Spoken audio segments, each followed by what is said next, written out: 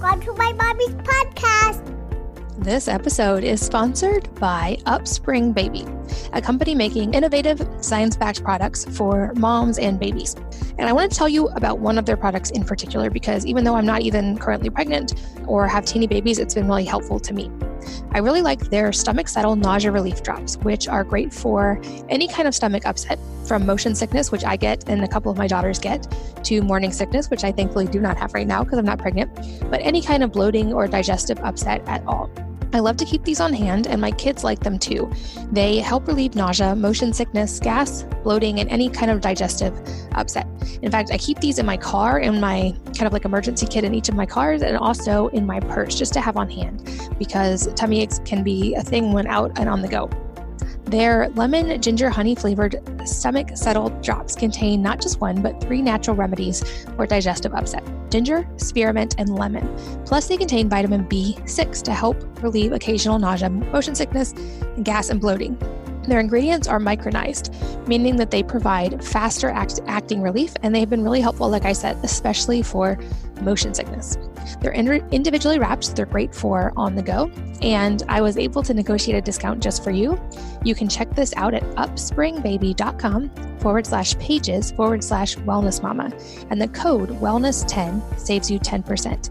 So that's upspringbaby.com/pages/wellness mama, all one word, and use the code wellness, all lowercase, wellness10 to save 10%. This podcast is sponsored by BluBlox, that's BLUBLOX, which is an advanced light filtering eyewear company. You've probably seen pictures of me on social media wearing orange glasses of various types at night, and here's why. In nature, we aren't exposed to certain types of light after dark, specifically blue light, because that type of light signals the body that it's daytime. That in turn suppresses melatonin and can interfere with sleep. This is the reason that a really dramatic study found that camping for 7 days straight with no artificial light at all could actually completely reset and heal circadian rhythm and help a lot of light-related problems like seasonal affective disorder. This is also the reason that I wear orange glasses after dark, to block these types of light and protect my sleep, which I am adamant about protecting. I also wear certain types of yellow glasses and anti-fatigue glasses during the day if I'm on a computer to reduce eye fatigue. BluBlox has orange glasses and yellow glasses. Their orange glasses for nighttime wear are designed to block 100% of the wavelengths between 400 nanometers and 550 nanometers, which are the ones that are studied to interfere with sleep and melatonin production and circadian rhythm. My kids also wear these kinds of glasses at night, and I notice a difference in their sleep as well, which is a huge win for a mom. This is especially important when we're watching a family movie at night or looking at any kind of screen, as the artificial light there is a source of blue light and can interfere with sleep. You can learn more. They have a ton of educational content, and check out all of their innovative protective glasses by going to BluBlox.com/wellness mama and using the code wellness mama to save 15%.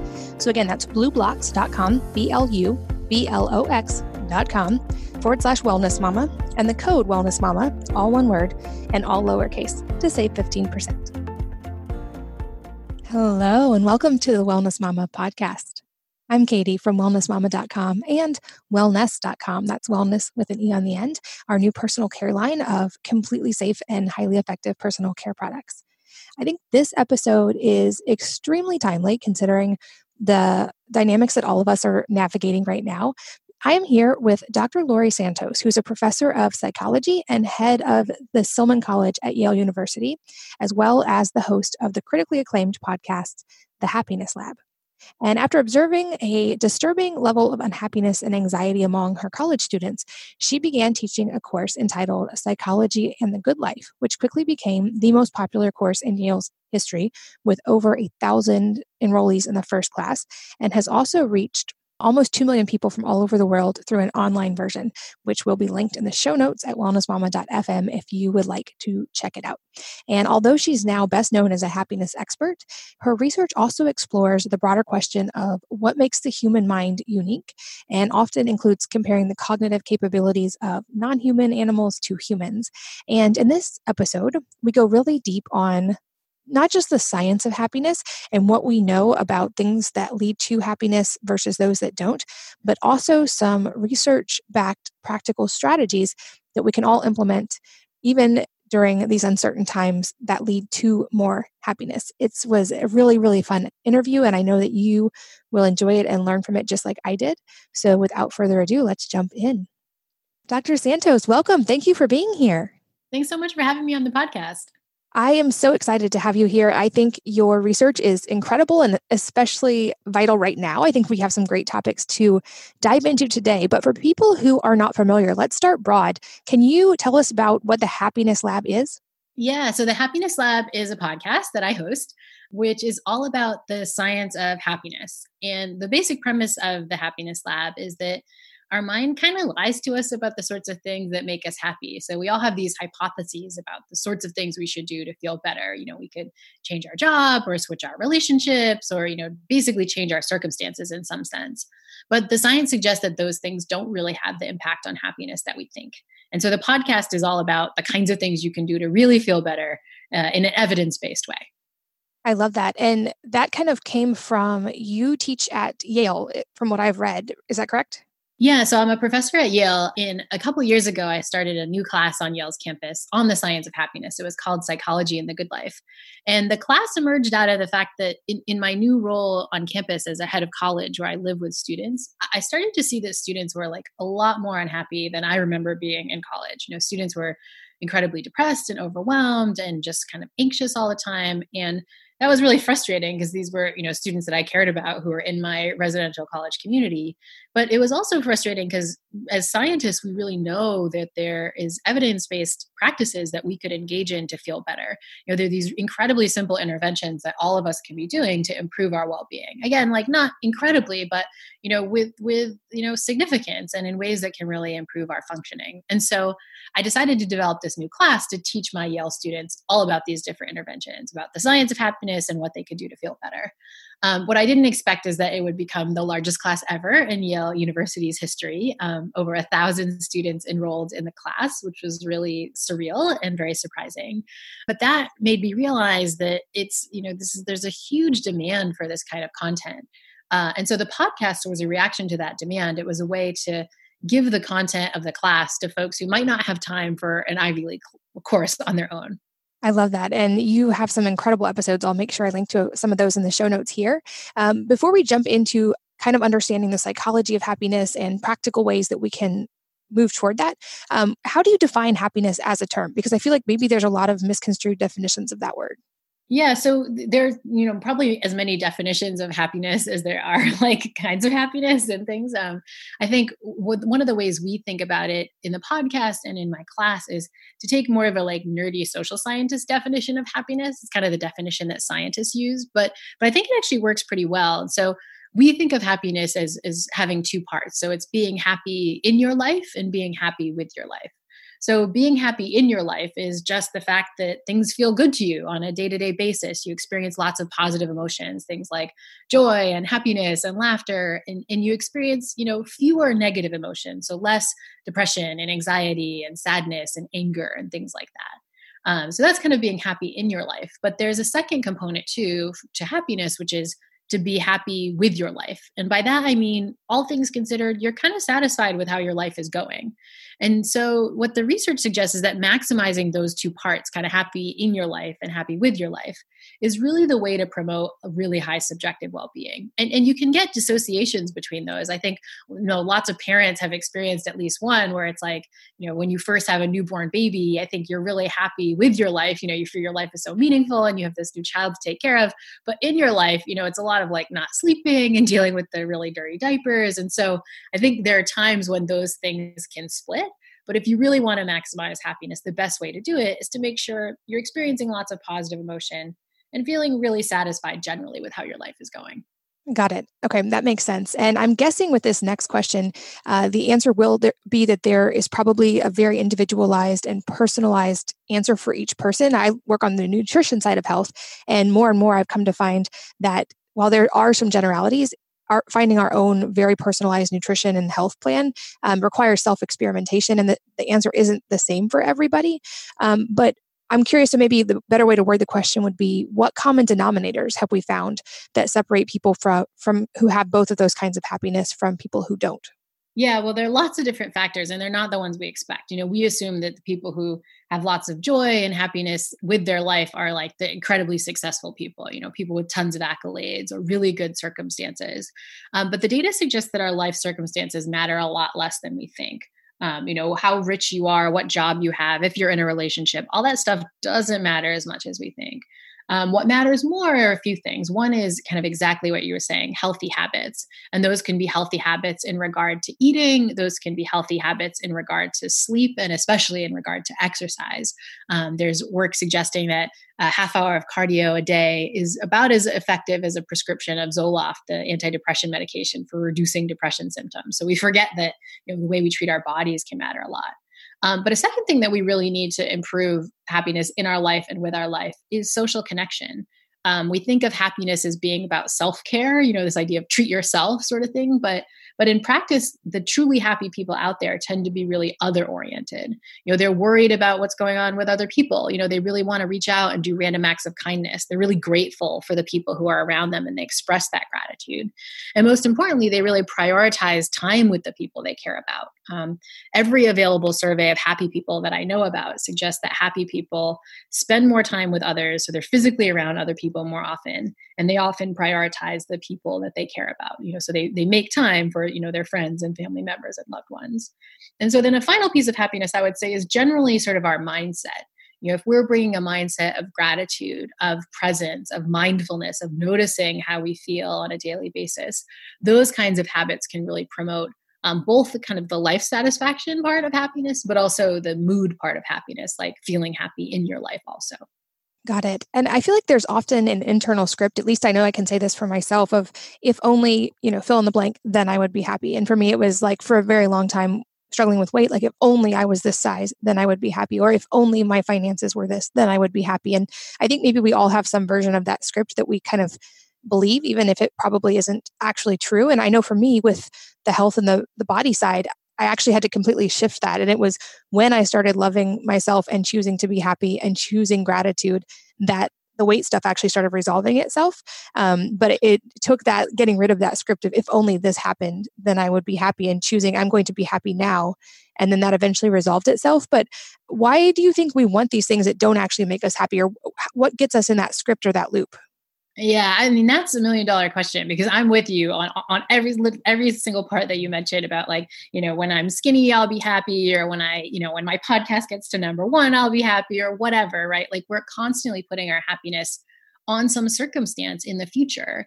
And it's wrong for 2 reasons. One is that, we're less likely to get there if we're not happy, actually. So a lot of the research suggests that our causal arrow about happiness is backwards. We think success at reaching our goals will make us happy, but there's also a lot of research suggesting that happiness itself can help us reach our goals. So people who are happier tend to be healthier. If you're happier at time 1, you'll be less likely to catch diseases. You'll be more likely to live longer. Happy people tend to perform better at work. So happy people are those who get better performance reviews and so on. Happy people are more likely to be in a relationship and more likely to be in happy marriages later on. And these are all studies that have been done longitudinally. So we can look at happiness at time 1 and see if that predicts, say, if you're in a relationship at time 2. And so I think that's kind of part of it, is that one of the biggest mistakes is that we get the causal arrow wrong. We think when I get, X, Y, and Z, I'll be happy. But actually, for a lot of the things we want, focusing on being happy first will help us get the things that we want, the circumstances in life we want later. But the other problem is that really our circumstances aren't the key to happiness. That's really what the data suggest. Particularly with body image stuff, there's lots of evidence suggesting that, people who achieve their weight loss goals, or people who get plastic surgery, assuming that these kinds of things will make you happy, like they don't make you as happy as you think, or often for as long as you think. So then you can just kind of go back to those other random patterns. So even if you get the things you want, if you're stuck in that like bad loop of thinking, what happens is as soon as you get what you want, you just go back to thinking that, but just for something else. And we've seen this. We actually have a whole episode of this on our podcast, an episode called The Unhappy Millionaire, where we talk about this in people's circumstances with money, where people think, if only I could make $1 million, I'd be happy. But then the research shows that as soon as people actually get that $1 million, then they're like, well, now I need 50 million, now I need to be a billionaire, right? I can't be happy until I'm actually a billionaire. And all the results suggest that, once you get there, you're still not going to be happy. And so I think one of the things the research shows is that we need to break out of those thought loops. And a way to break out of those thought loops is to realize the stuff that really does matter. Kind of exactly as you've shown in your story, that once you got out of that loop and really focused on the stuff that mattered, like all of a sudden the things fell into line anyway. All the circumstances fall into line anyway. Yeah, exactly. That makes sense. And I love that you brought up that's a great episode I've listened to of yours, The Unhappy Millionaire. I'll make sure I link to that. And I think we have a unique time to actually see that right now with all of the strange social dynamics and isolation that's happening. And we have all of these celebrities that are stuck in their multi-million dollar mansions and they're not happy. And they're isolated, and we're seeing this play out on social media. And I know there's been a lot of backlash against celebrity culture because of some of those factors. But I think it's also a really important time to talk about, you mentioned relationships being one of the big factors in happiness. And right now we're kind of in this unprecedented time of isolation for a lot of people. So I'm curious if you have any just overarching strategies for dealing with a lot of the emotions that are happening for a lot of people right now that probably are interfering with happiness. Yeah, I think it's really critical. I mean, I think just to kind of validate, like we are in a really incredible, surreal, strange, awful time in lots of ways. And so I think doing strategies that improve your well-being is more important now than ever. If in part because of the kinds of things I was saying, we get the causal arrow of happiness wrong. And there's evidence suggesting that being happier can actually provide a little boost to your immune function. There's studies where you introduce like subjects to respiratory viruses and you vary their mood and you look at who actually catches the respiratory viruses. And you find that like having a happy mood or having a stance of being more positive actually makes you less likely to catch viruses. Again, not like immune to viruses, obviously, like you should still be washing your hands and socially distancing and all the stuff we need to do during COVID. But, it's another way to kind of protect your body too. So I think it's even more essential now to be a little happier. But, one of the main things I listed as relevance for happiness, social connection, is pretty hard in the time of social distancing. Many of us can't do the social things that we are used to doing, go out for brunch with friends or like hang out with our family members if they live far away. Like those are the things that we're not allowed to do because we're trying to protect our physical health. The good news is that social distancing doesn't have to mean social disconnection. We can find ways to connect with other people, through all kinds of technologies that we in our modern age are lucky enough to have. You and I are talking right now over Zoom, and even though you're far away and we, are socially distanced from each other, we can really connect and have this really cool conversation. These are ways that we should be connecting with other people around us, using technologies from just like the good old fashioned phone to things like FaceTime and Zoom to talk to the people we care about, to see their faces, connect with them. That's going to be incredibly powerful during this tough time. But we can also do things that are not necessarily as formal as we like to think with these technologies. I think lots of us know that we can use these technologies to connect, like say in like a work conference call or something like that, or like you and I are doing like for a podcast interview. But we forget that we can use these technologies to connect really informally. And that's the social connection that we're super missing right now. Like the chat with your friend at the water cooler at work, or, like having your neighbor stop by, while you're, making dinner and she comes in for a couple minutes or something. Those are the kinds of informal interactions we need to replicate over technologies too. And so I've been trying to do this myself of simple things like, I'm going to do a yoga class online. It's like, well, let me just text my friend and see if she wants to do the same one with me. Or I'm like chopping up, vegetables for dinner or something. And I'm just going to be doing that for like a half hour. And it's like, oh, let me see if I can like Zoom call a good friend of mine up the street so we can just chat while I'm chopping vegetables or something. These kinds of informal uses of these technologies are going to be really powerful for our well-being because they're making up for the informal interactions that we're missing during the day because of this crisis. Those are great ideas. And my hope, like you said, this is completely unprecedented. We've never had to face something like this in our generation, certainly before. My hope is that societally, like as a group, we can keep some of the good things that might come from this. Like I'm hearing so many people gardening for the first time, for instance, or many people are learning or relearning how to cook at home and spending more time with their kids. And I think there can be good in a lot of the things that are happening right now. I also hope that as things start to open up eventually, it reminds us to have gratitude for those things we used to take for granted, for those quiet moments in the coffee shop, or just getting to hug a friend, or just getting to have those informal moments together, like you said. But I think from having listened to your podcast, another common theme when it comes to that, even while we're still isolated, is gratitude. And you talk about gratitude in lots of different forms, but how does gratitude relate to happiness? Yeah, so there's lots of evidence that gratitude is in some ways essential for happiness, like a completely free intervention you can take right now that will boost up your well-being significantly and for a really long time. We have a whole episode coming out in our second season of the podcast, which I don't remember when you're launching this, but I'll just say we have a whole episode coming out in the second season of our podcast about the power of gratitude, and the problems with the opposite of gratitude, which is griping, right? Which I think is like very in right now culturally. Like everyone wants to complain, and I feel like especially in the context of COVID-19, there's a lot of kind of complaining going around, from, sharing kind of memes about how stupid this is and complaining about socially distancing and all this stuff. But the data suggests that really taking time to experience your blessings can be really powerful. There's some work suggesting that the simple act of scribbling down 3 to 5 things you're grateful for every day can significantly start boosting your well-being in as little as 2 weeks. And there's also evidence suggesting that expressing your gratitude to the people around you can give long-standing boosts to your well-being. One study by the positive psychologist Marty Seligman and his colleagues show that the act of doing a gratitude visit, where you say, call somebody up and sort of share what you're grateful for about them with them, that can actually boost your well-being for over a month. So you see significant increases in well-being that last for over a month, which is kind of crazy and what we can all use right now. But I think that the power of gratitude is that it's just an emotion that makes you feel better, and it also builds up resilience over time. And so right now, the key is just to find, blessings of our daily life, or experience things that we're grateful for.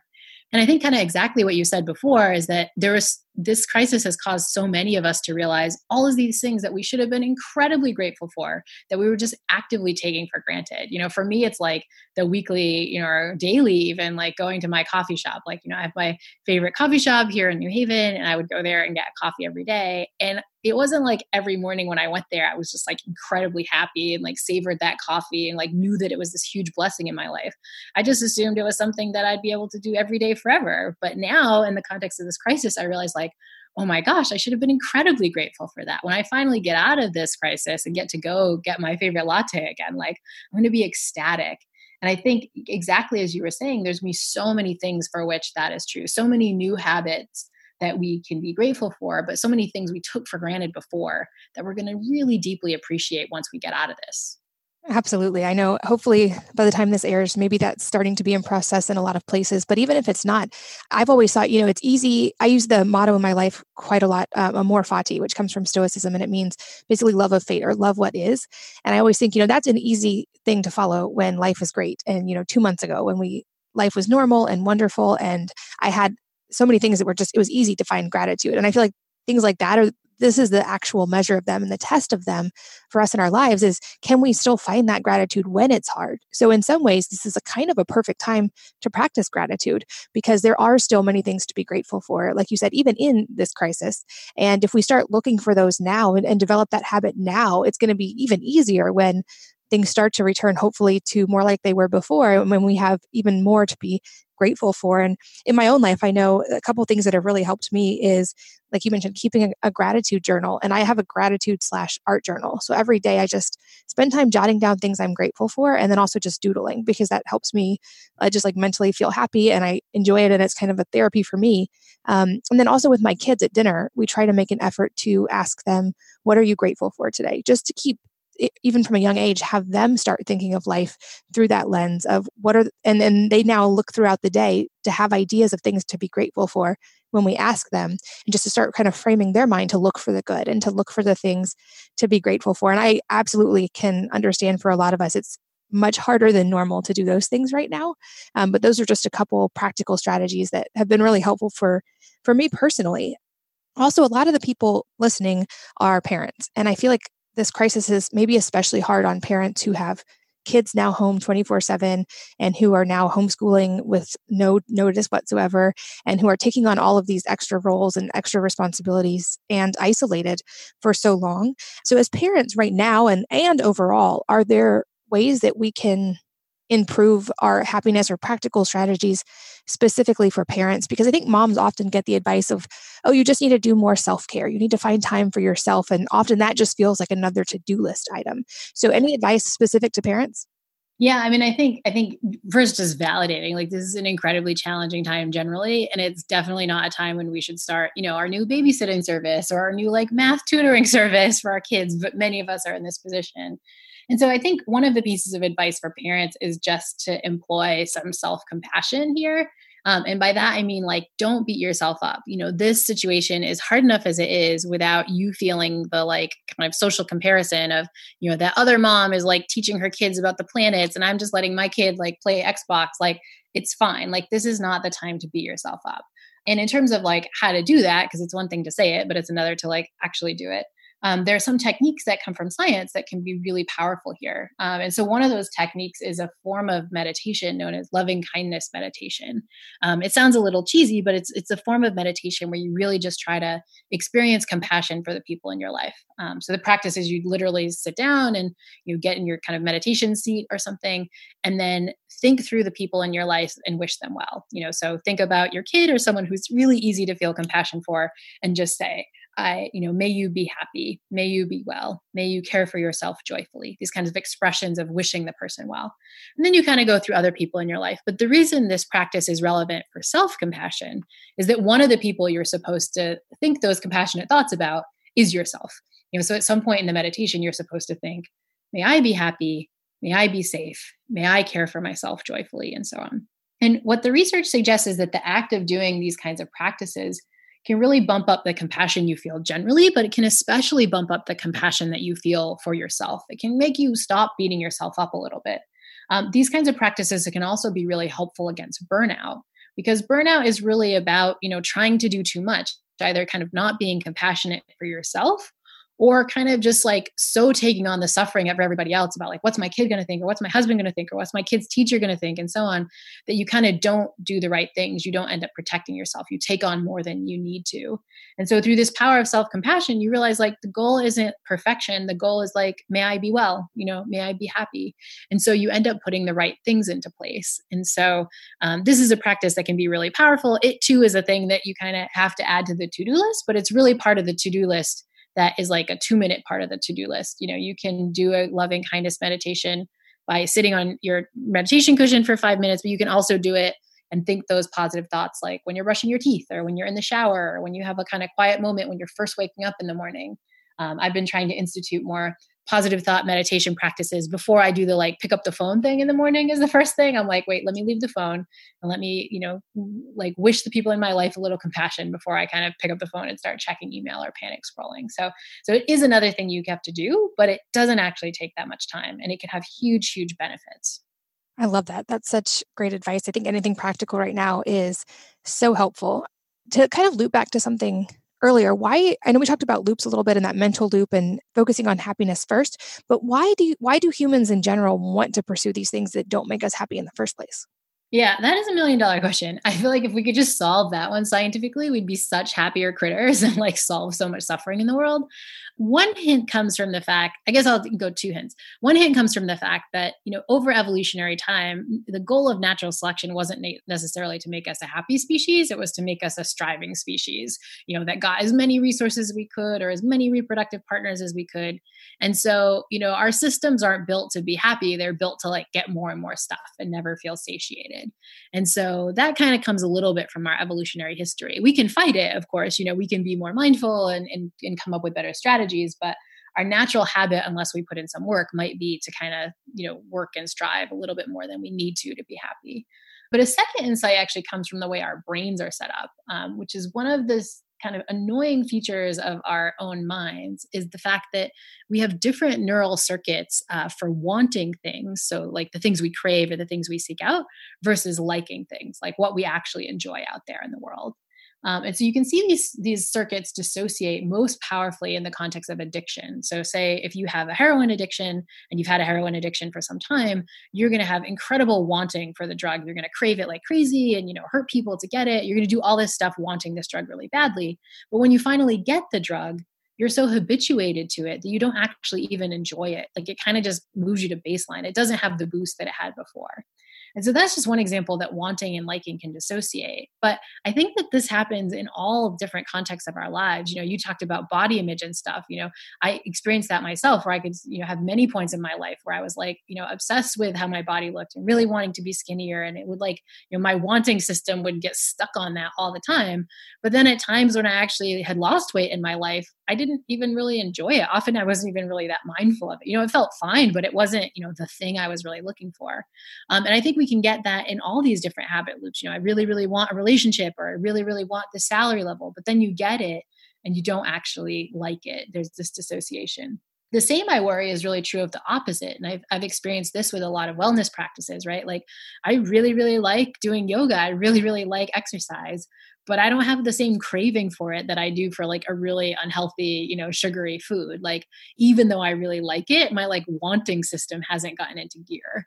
And so, this raises a question of how you can get those two systems talking to each other, how you can link them up better. And the honest answer is like, they're just kind of separate. And so it's hard to do. But one way you can do a little bit better is to take time to be a little bit more mindful, is to kind of notice how practices really make you feel. So if you have something that you're really craving and you finally get it, take time to notice, like, did I even really like that? I experience this a lot in my daily life with things like social media, right? Where I have this really strong urge to like check my email or like go on Twitter or something. And I've been trying to take time to notice of like, okay, how did that actually feel? Did I really like that? Like, no, like I felt kind of apathetic or a little gross or whatever. Versus things like, healthier eating or meditation or yoga or something like that, where afterwards I was like, like I actually really like that more than I expected. I feel resilient now. I feel healthier. I feel just calmer. Taking time to notice and be mindful about what you like can sometimes help you update that wanting system, where the wanting system can notice and be like, that was pretty good. Like maybe I should crave that a little more in the future. I love that. And I think you're right. I think body image is especially a sticking point for a lot of women, even women who have a lot of the other areas figured out and who are really like dialed in with their wellness practice or their kids or their career. I think that one is just, we're probably evolutionarily wired because of those factors you mentioned in reproduction, and also now society, there's billion-dollar industries built on telling us we need to be and look a certain way. And for me, I think it was realizing over time and then consciously changing that script in my head. It wasn't that being skinny, I thought being skinny was going to make me happy, but it was being skinny in my mind was a representation for feeling comfortable in my own skin and accepting my body and accepting myself. And I realized that was something I didn't have to wait until I was a certain size to do. And so moving toward that, it was just amazing how I thought I was so laser focused on the weight. And when I started changing the mindset, I realized I had the choice to have happiness right now. And that didn't mean I wasn't still going to focus on wellness and I wasn't still going to try to lose weight and be healthier, but I was able to start choosing happiness to a large degree and accepting myself much more by switching the way that I thought of that in my mind. And certainly it was a long process. It wasn't like I just woke up one day and did that. I just think women especially, that's a really tough one to get through.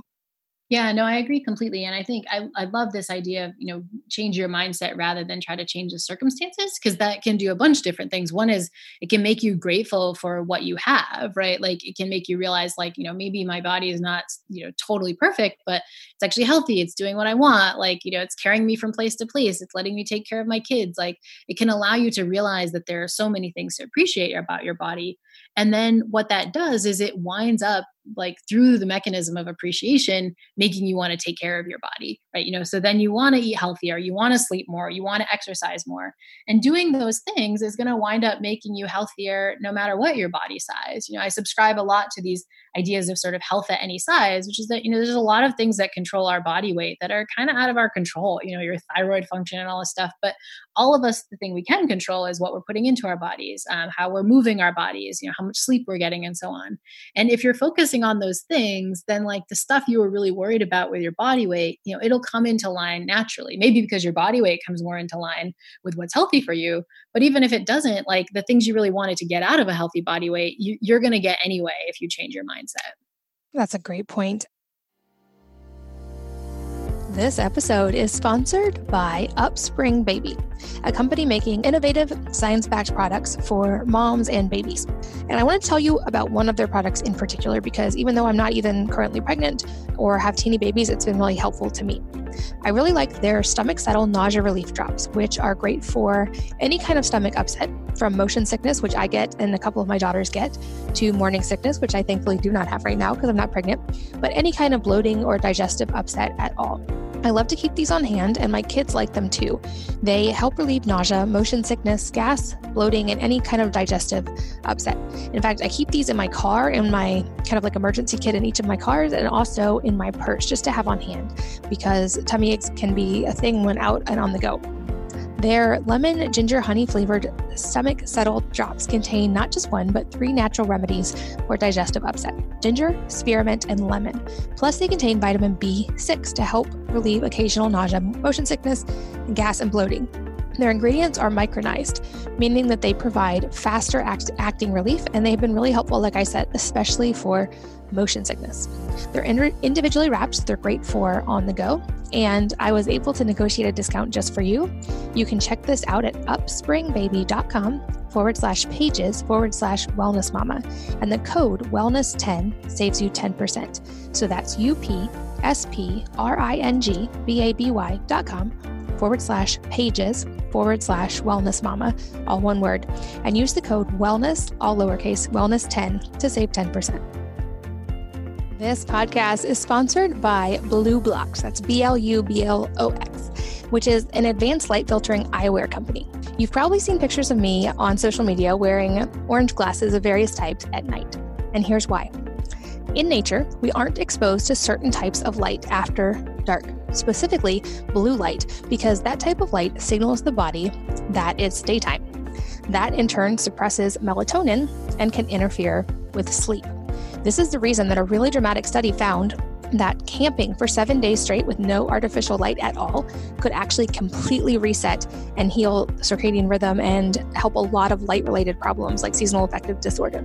This is also the reason that I wear orange glasses after dark, to block these types of light and protect my sleep, which I am adamant about protecting. I also wear certain types of yellow glasses and anti-fatigue glasses during the day if I'm on a computer to reduce eye fatigue. BluBlox has orange glasses and yellow glasses. Their orange glasses for nighttime wear are designed to block 100% of the wavelengths between 400 nanometers and 550 nanometers, which are the ones that are studied to interfere with sleep and melatonin production and circadian rhythm. My kids also wear these kinds of glasses at night, and I notice a difference in their sleep as well, which is a huge win for a mom. This is especially important when we're watching a family movie at night or looking at any kind of screen, as the artificial light there is a source of blue light and can interfere with sleep. You can learn more. They have a ton of educational content, and check out all of their innovative protective glasses by going to BluBlox.com/wellnessmama and using the code wellnessmama to save 15%. So again, that's BluBlox.com, BLUBLOX.com/wellnessmama, and the code wellnessmama, all one word and all lowercase, to save 15%. Another factor that I know you've talked about in your podcast and that people probably can understand leads to happiness is some kind of version of charity or helping others. And I know personally, like some of the times I felt the best have been when I wasn't self-focused at all, but focused on other people. And we see it certainly like when there's natural disasters. We live in an area that got hit by a hurricane a couple years ago, and the community came together and we all focused on helping each other. And I know like the feeling of that, even though it was exhausting and it was horrible to see people who had lost so much, but I felt so incredibly happy being able to tangibly do something to help other people. So can you talk about that link between happiness and charity and how focusing on others can often help us shift as well? Yeah, I'm glad you brought that up, because I think this is another one of the misnomers about happiness. We think happiness is about, you use the term self-care, but even more things like treat yourself, do for yourself, like focus on yourself, like self. But the science suggests that happy people don't do that. Happy people tend to give more to charity than not so happy people controlled for income. Happy people tend to volunteer more of their time. And there's research suggesting that if you take not so happy people or just average people and you make them do nice things for others, they will over time get happier. There's one lovely study by the psychologist Liz Dunn and her colleagues where she walks up to people on the street and just gives them some money. So, here's $5 or here's $20 on the street. But she tells those subjects how to spend it. They either have to spend that money on themselves by the end of the day, so kind of treat themselves, or they have to spend the money on someone else. They have to do something nice for someone. And what she finds is that at the end of the day, the people who did the nice thing for others are happy. And I find this work so striking because, often when I think, if I'm in a bad mood or if I'm stressed or even like in the context of this crisis, I'm kind of feeling panicked or whatever, often my instinct is to do something nice for myself. Like I'm going to buy something for myself. Like, I'm going to do something for my money that just benefits me selfishly. But the data really suggests that if I took that intuition when I was feeling yucky and did something for someone else, that would be even more powerful for my happiness. And I think this is a really important thing to remember in the context of COVID-19, in part because, so many of us want to do stuff to kind of improve our well-being, and doing nice things for others is a good route for it. But also because many of us are getting these tiny little financial and temporal windfalls that we don't expect, So if you're socially distancing at home, you might not be paying money for gas or for that subway token to do your daily commute, so you're saving some money that way. You might not be buying that daily coffee or that daily, whatever you bought at the restaurant, up the street from work. And so those little, $5 here, $10 there, those are little financial windfalls that a lot of us could use to do something nice for someone else, So could you take that money that you're saving on your daily coffee and donate it to a local business that you want to make sure survives, this crisis? Could you take that little bits of money and donate it to a good cause? Or even if you don't have any money, because realistically, a lot of us are out of work or in kind of worse financial situations now than before. But a lot of people have extra time on their hands. They're getting these little temporal windfalls, either because you're not at work or even if you're just not commuting, you have those extra few hours that you're kind of saving. And so if you're in a situation of having a time windfall, what could you do with that time to help other people? Could you call an elderly neighbor who might need your help? Or could you, make a call to a political campaign that you really cared about, or advocate for, say, healthcare workers and make sure they get protective equipment that they need? All those little 5 minutes here, 10 minutes there that we might be saving in the context of this crisis, we can put those to good use. And doing so, again, doesn't just help our community and do exactly what you said in the context of the hurricane, where you're really helping other people out. It's also helping your well-being, which is a lot of why we want to spend our money and want to spend our time in the first place. We want to use it in ways that make us feel good, and doing nice stuff for others is one way to do that. That's so great. And yeah, especially finding those practical ways, like strategies you mentioned, even right now while we're still kind of disconnected physically from each other, we can still do that and use that as a strategy for happiness. And so you mentioned your Yale course, that it was extremely popular. I believe I actually read it was the most popular course in Yale history. And you had all of these college students who really probably were struggling with trying to find happiness. And they were probably a lot of overachievers and type A personalities. A lot of the people listening probably have younger kids, so not quite to the college age yet. But I know that's a thing that's top of mind for me, which is how can I give my kids a strong foundation for happiness from an early age so that they're not getting to college and finding that they're unhappy to begin with. And I would guess some of the same strategies that apply for adults also really work for kids. But do you have anything specific that we can nurture? Like you mentioned, gratitude was a great one, but with our kids, even from a young age, to kind of set them up for that mindset of happiness? Yeah, well, I think the recommendation that you gave about, having your kids talk about the things they're grateful for over their dinner table can be incredibly powerful. Building these habits in early, I think, are really essential. But another one is to kind of make sure that as a parent, you're not focused on your kids' circumstances to make sure they're happy. And so by that, I mean things like how many accolades they get, whether they're winning their games, whether they're getting perfect grades, all of those things are the kind of things that culturally I think we think of as perfect. As a parent, you have to make sure your kids are, setting themselves up as well for their futures as possible. But the way you do that might be to teach them these strategies to really make sure they're prioritizing time with their friends and time with your family and building social connections, that they're really prioritizing taking time off and taking time to be mindful and savor and notice the things around them. I often think that, parents who try to instill in their kids things like a strong meditation practice or, a strong habit of gratitude, you're almost doing better for your kids than getting them perfect grades. Because actually the data suggests that by high school, there's an inverse correlation between good grades and happiness. In other words, the happiest students tend to have the worst grades, or vice versa. The students who have the best grades are not necessarily the ones that are happiest. There's also an inverse correlation between grades and optimism. So the students with the highest grades are the least optimistic. And there's also an inverse correlation between perfect grades and self-worth. So the kids who have the best grades actually statistically have some of the lowest self-worth. And so again, just kind of getting the balance right and the kinds of things that you as a parent prioritize and the skill sets that you're building in your kids, I think can be incredibly powerful of giving them these tips early on. I wish that I had kind of taken this class and like learned some of these tips when I was a kid, because then I wouldn't kind of be, taking the wrong path for as long as I had in adulthood before I started to learn some of these techniques. That's awesome. And another area, so in researching you for this episode, you study happiness a lot and you've taught this at Yale. But from what I've read, you also study kind of what makes the human mind unique and like the differences between humans and non-human animals. And this is a fascinating topic to me. So I'd love to hear just kind of what that study looks like and what are some surprising things that you found in that. Yeah. And so this was kind of my day job before I became sort of a happiness expert, is that I've always been a psychologist, but as a psychologist, I've really focused on this question of what makes the human mind special. And I've studied that by both working with non-human primates who live out in the field. So I work with a group of rhesus monkeys on this island off the coast of Puerto Rico. But even more close to home, I do a bunch of studies looking at how dogs make sense of the world. And dogs are this wonderful analog for humans because they grow up in similar environments to humans. They're also around learning in the same way as your kid is learning. They're picking up on language and they're watching you do stuff. And so the question is like, why does your kid turn out to be a human adult and your dog kind of doesn't figure that out, right? And so we do that by sort of setting up a bunch of studies with pet dogs. So people bring their dogs in from the community, and we do little quick studies with them that look like dogs playing little puzzle boxes or playing games. But it lets us test what the dogs know about the world. And so we're really interested in whether dogs share the same strategies in terms of learning from people as humans do, whether they understand some of the same things we do. We were really focused on how they socially evaluate. So humans often don't just like see people out there, but we evaluate whether somebody's nice or mean or, helpful or not helpful or, competent or incompetent. And so we're interested in whether or not some of those ways of viewing the world are shared with dogs too. And there's not that much overlap between the studies of animal thinking and the studies of happiness.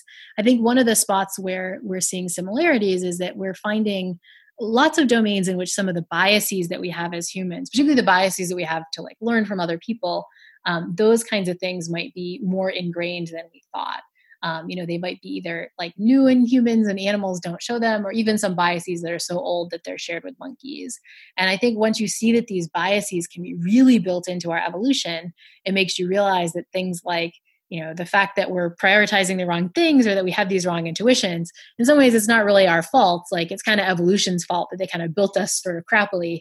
But through understanding the right science and through the right interventions, we can really overcome the limitations that evolution gives us. And we can become better decision makers in ways that we're using our decisions to lead us to even more happiness. That's so cool. I think this whole area is fascinating. And I know that you have many episodes on the Happiness Lab if people want to keep going deep on this. And it's really, truly a fascinating topic. And I think even just sometimes learning about this, it just kind of rewires your mind to look for the ways, look for gratitude, look for ways to be happy and to shift that focus. As we start to wrap up, what do you feel like are a few of the most important takeaways? If you had to kind of distill the research on happiness right now, and especially maybe through the lens of the current crisis, what would be a few of the most important takeaways that you would leave with the listeners? Yeah, I think we've talked about some of these, but I think one takeaway is just that happiness is really important. We think that happiness is the outcome, but happiness can make it easier to have good relationships. It can make it easier to be productive in your life. It can even make it easier to protect your immune system. So focusing on happiness first is important. The second big tip, and maybe a big misconception, is that happiness isn't what we often think. It's not built into our circumstances. It's not built into how much money we have or the stuff we often assume. We need to do something different if we want to be happier. And I think the third takeaway is that those things that we can do to be happier are within our reach, but they really take some work. It's just as simple as taking time for gratitude or taking time to get your meditation in and eat a little healthier or exercise. But those things, if we put the work in, can reap huge benefits. So it takes some work, but the benefits are huge. I love it. And lastly, I always love to ask if there is a book or a number of books that have had a dramatic impact on your life that you'd like to share. And if so, what they are and why. Oh, so many books. I think I'll pick up, just to pick one book, I'll pick up on your Stoic quote from earlier before. I'll give a nod to Epictetus, who is one of the famous Stoics.